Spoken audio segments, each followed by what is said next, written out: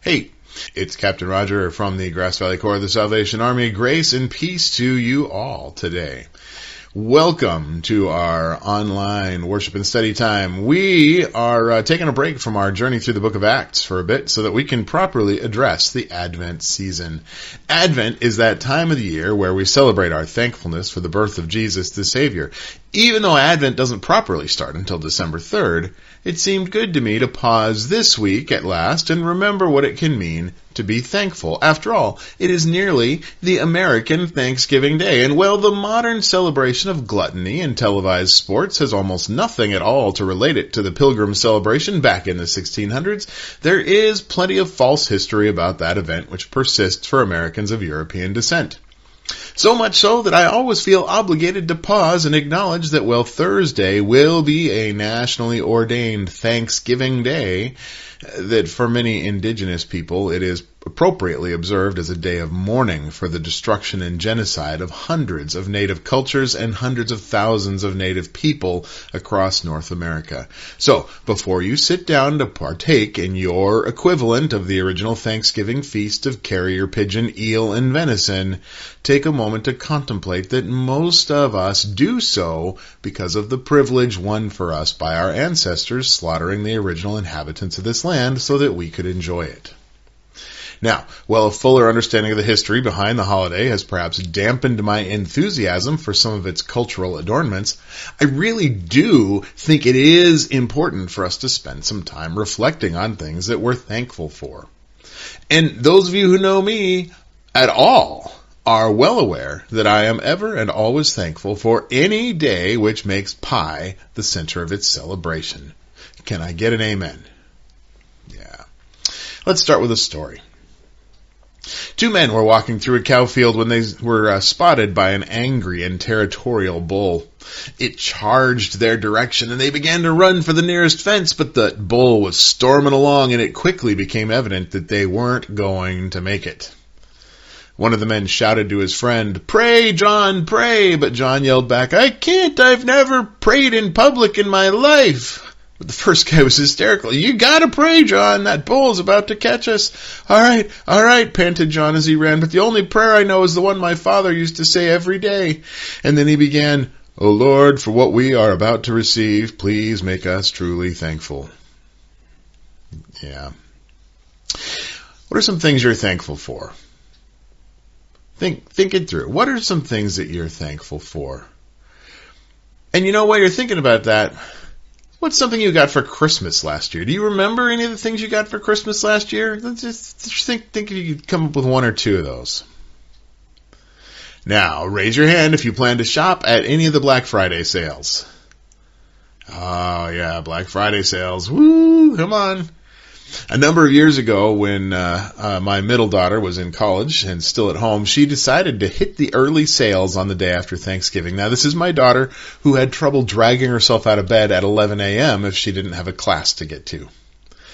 She was up and leaving the house at 4:45 a.m. Friday morning with a friend who also had trouble thinking of morning as a time to do more than sleep.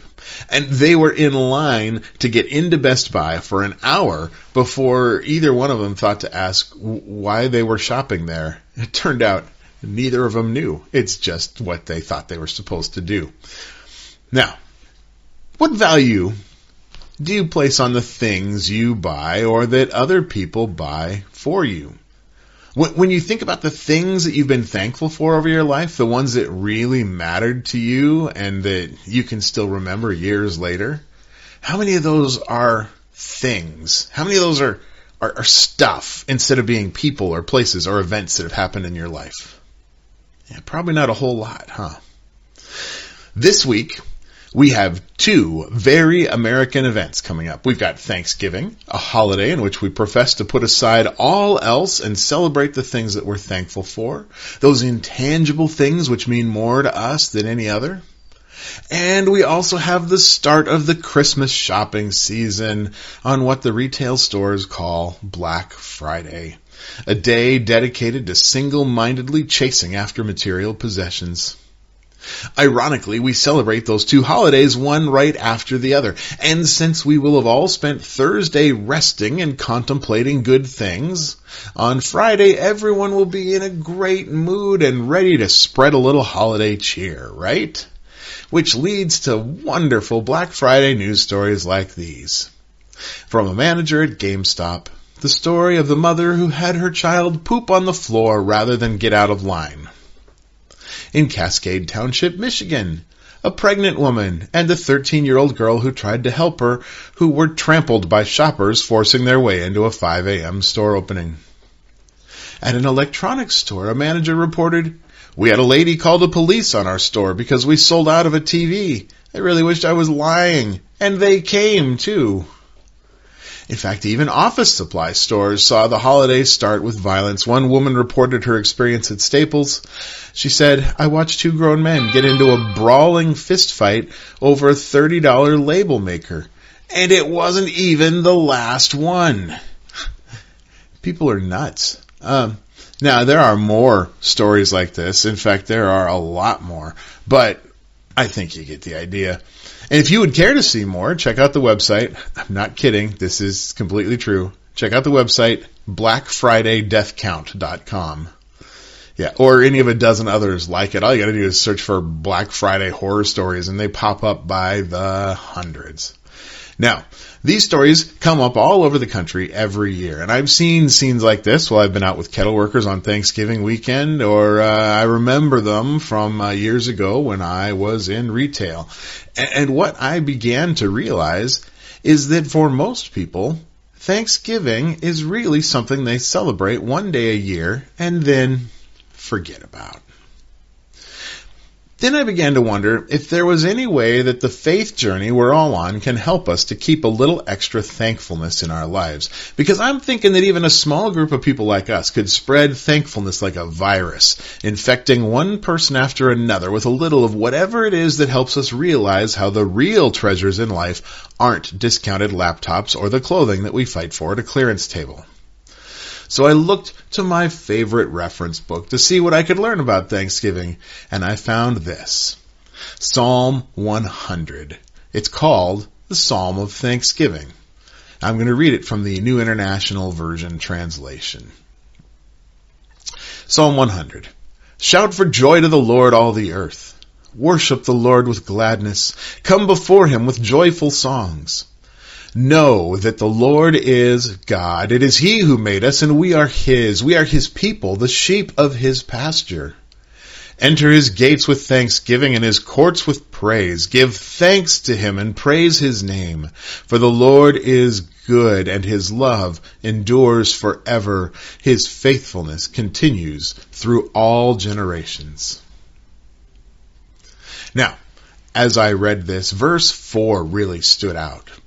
Enter his gates with thanksgiving and his courts with praise. Give thanks to him and praise his name. See, thanksgiving, really giving thanks, is linked directly with praise.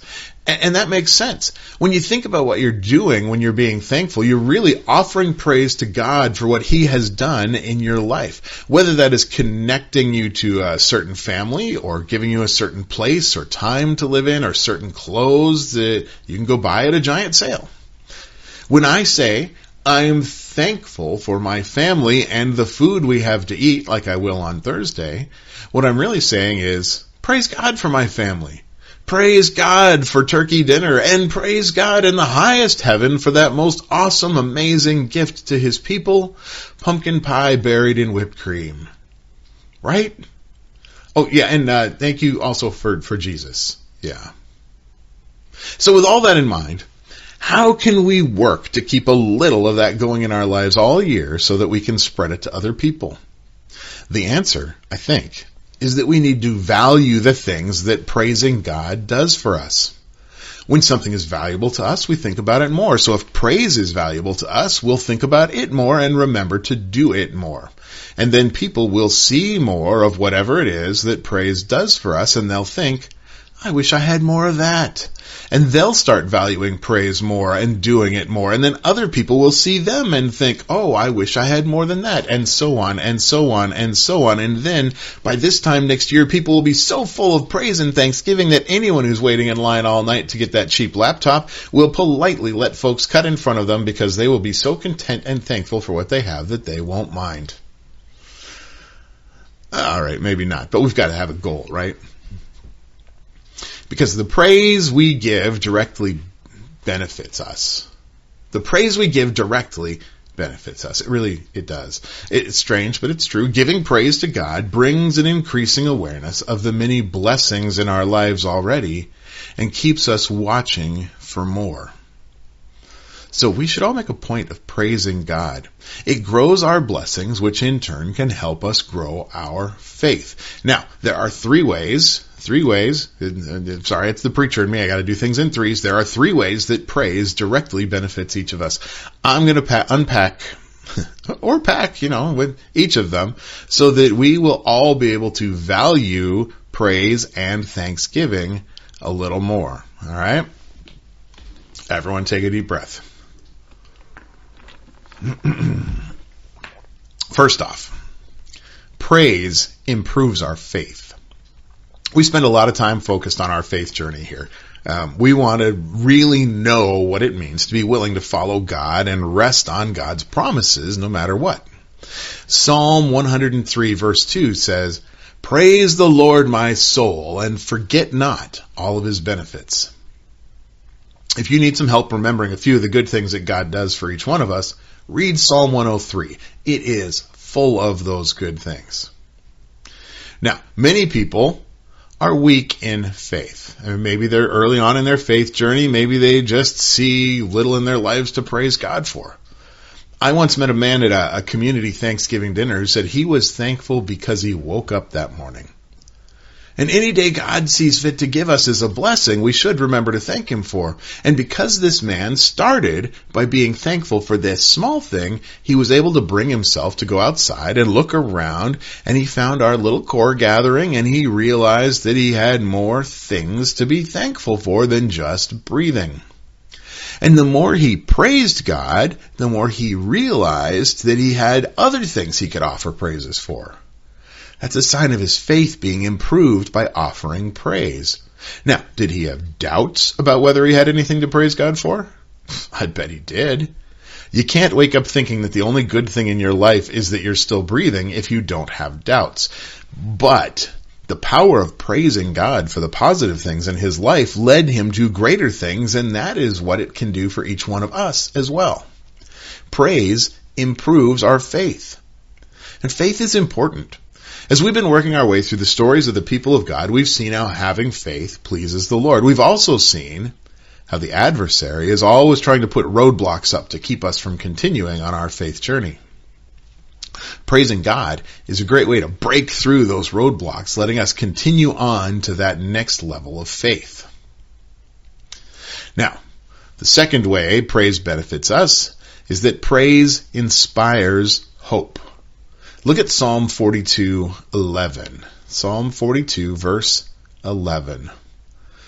"Why, my soul, are you downcast? Why so disturbed within me? Put your hope in God, for I will yet praise him, my Savior and my God." Now, we cannot praise God and continue to be discouraged. Praise works like medicine curing an infection. It courses through our soul to bring hope. When we come to God and thank him for even one thing, we realize it's our hope that one thing will continue. When we praise him for that one thing, we want it to keep going on, right? And when we praise him for that one thing, we'll start to see other things that we hope to praise God for as well. When we praise him, hope just naturally follows. You can't avoid it. Now, think about Jesus for a moment. Jesus Christ, he's called the hope of the world. That's because he can meet our needs in a way that the stuff we buy in stores or get as gifts under the Christmas tree can't even come close to. In Psalm 33, verses 20 to 22, The people affirm their trust in the Creator of heaven and earth, the God who saved them and made them His people. Psalm 33, 20 through 22. We wait in hope for the Lord. He's our help and our shield. In Him our hearts rejoice, for we trust His holy name. May your unfailing love be with us, Lord, even as we put our hope in you. Now, when we accept Jesus Christ as our Savior and our Lord, we receive the joy of forgiveness. We receive the peace of cleansing and the hope of eternal life. It's our praise, our thanksgiving, that inspires that hope. Now, isn't that amazing? Doesn't that make you want to go out and infect some people with thanksgiving? Well, praise can help us with that too. It's the third way praise directly benefits us. Praise increases our love and joy.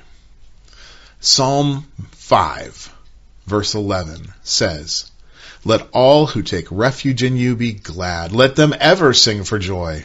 Spread your protection over them, that those who love your name may rejoice in you." Those who take refuge in God will sing joyful praises forever, and all who love His name will be filled with joy. Now, I'm not saying that when you put your trust in God that it means you're going to have to sing for the rest of eternity. All right, singing joyful praises, that could just be the thrill of awareness of what you received. All right. But all who love His name will be filled with joy. That's what we want. We want to be filled with joy. When you're filled with love and joy, that kind of crowds out all the bad stuff, doesn't it? When you get all happy, you have trouble sharing anything but praise. Praise keeps us from hostility and resentment and hatred and strife. The more we praise, the more we're filled with love and joy, and the more we want to praise. Praise increases our love and joy.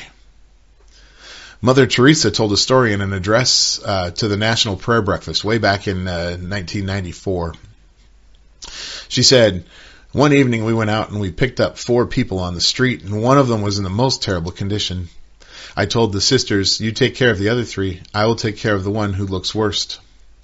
So I did for her all my love could do. I put her in bed, and there was such a beautiful smile on her face. She took hold of my hand as she said 2 words only, 'Thank you,' and then she died. I could not help but examine my conscience before her, and I asked, what would I say if I were in her place? And my answer was very simple. I would have tried to draw a little attention to myself. I would have said, 'I'm hungry, I'm dying, I'm in pain,' or something. But she gave me much more. She gave me her grateful love, and she died with a smile on her face." Gratitude brings a smile. It becomes a gift. Praise increases our love and joy. Praise is a treasure. Do you want to see a promise? Let me show you a promise. Look at Revelation chapter 19, verse 1. "After this, I heard what sounded like the roar of a great multitude in heaven shouting, 'Hallelujah! Salvation and glory and power belong to our God.'" People who offer praises to God in this life will also praise Him in eternity. We can be part of the vast crowd in heaven who gets to say, "Hallelujah, praise the Lord." We can experience that true love and joy, and that promise is a treasure. Another story. In 1987, a man named Rob Cutshaw, he owned a little roadside shop just outside of Andrews, North Carolina. He would hunt for rocks and sell them to collectors or jewelry makers. He knew enough about rocks to decide what to pick up and sell, but he was no expert. He left the appraising of his rocks to other people. And as much as he enjoyed his work, it didn't always pay the bills. So he also did like a firewood thing where he'd cut and sell wood to keep food on the table. Now, when he had been out on a dig back in 1969, Rob had found a rock he described as purty and big. It's my best southern accent, sorry. Now, he tried to sell this rock, but he couldn't find a buyer who would pay what he was asking. And eventually he just kind of tossed it under his bed. He was certain that this blue chunk of rock was worth as much as $500. But he would have taken something less if something came up, like, say, he needed to pay his power bill or something. That's how close he came to selling that for just a few $100s. A few $100s for the largest, most valuable sapphire ever found at that time. After 18 years, Rob finally took that rock that he had dumped under his bed to be cut and polished. And it's now known as the Star of David sapphire. It weighs nearly a pound, 2,111 carats. And in 1987, it was worth $2.75 million. Yeah. So here's what I want to leave you with today. It is a question of where your treasures are and if they are what you think. When a rich young man came to Jesus and asked him what he needed to do to get to heaven, Jesus pointed out that true treasure is that you find in God, not what you collect here on earth. But the man valued what he had here too much to let it go. He probably would have been one of the people climbing over the countertops to get to the sale items. Now, Rob Crenshaw, the rock seller, he thought his treasure was what he had in his stand. He never gave value to the real treasure he had. He left it hidden under his bed. He spent 20 years living as if he were poor when the reality was he was wealthy beyond what most of us could hope for in earthly things. Now I'm telling you right here and right now, we have a treasure greater than either of these men. Did you know that? Do you value it more highly than the things you collect here? Praise directly benefits us. Praise improves our faith, it inspires our hope, it increases our love and our joy. One last story, and then I'll close this there. In Budapest, a man went to his rabbi and he complained, "Life is unbearable. There are 9 of us living in one room. What can I do?" And the rabbi answered, "You have a goat. Take it into the room with you." The man couldn't believe this advice. He thought, well, that's dumb, but the rabbi insisted, "You do what I say and you come back to me next week."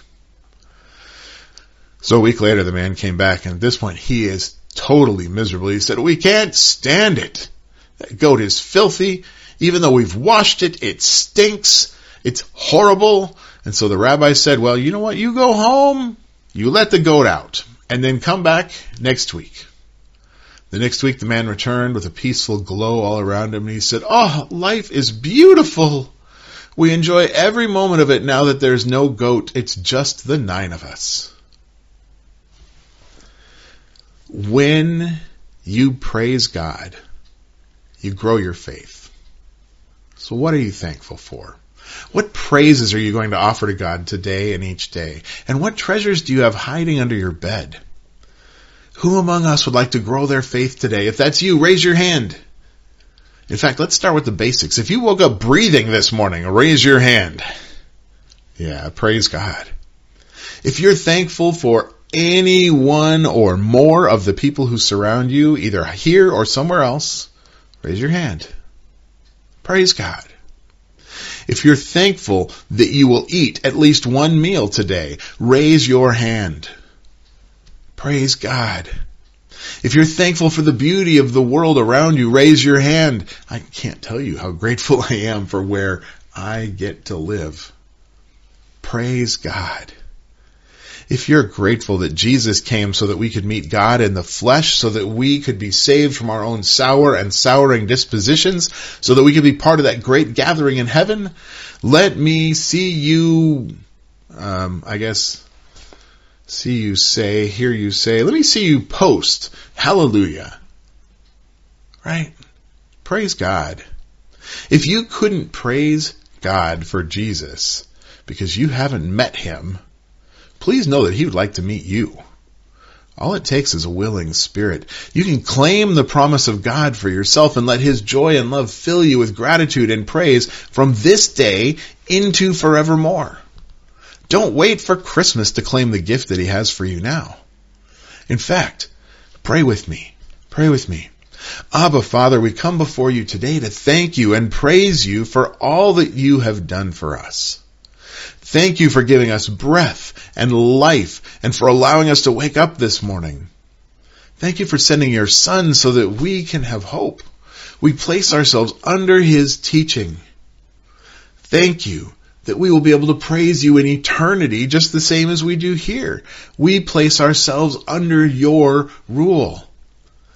Thank you for the sunshine that you bless us with. Thank you also for the rain. Thank you for putting real treasure into each one of our lives. We are grateful for the world that you created.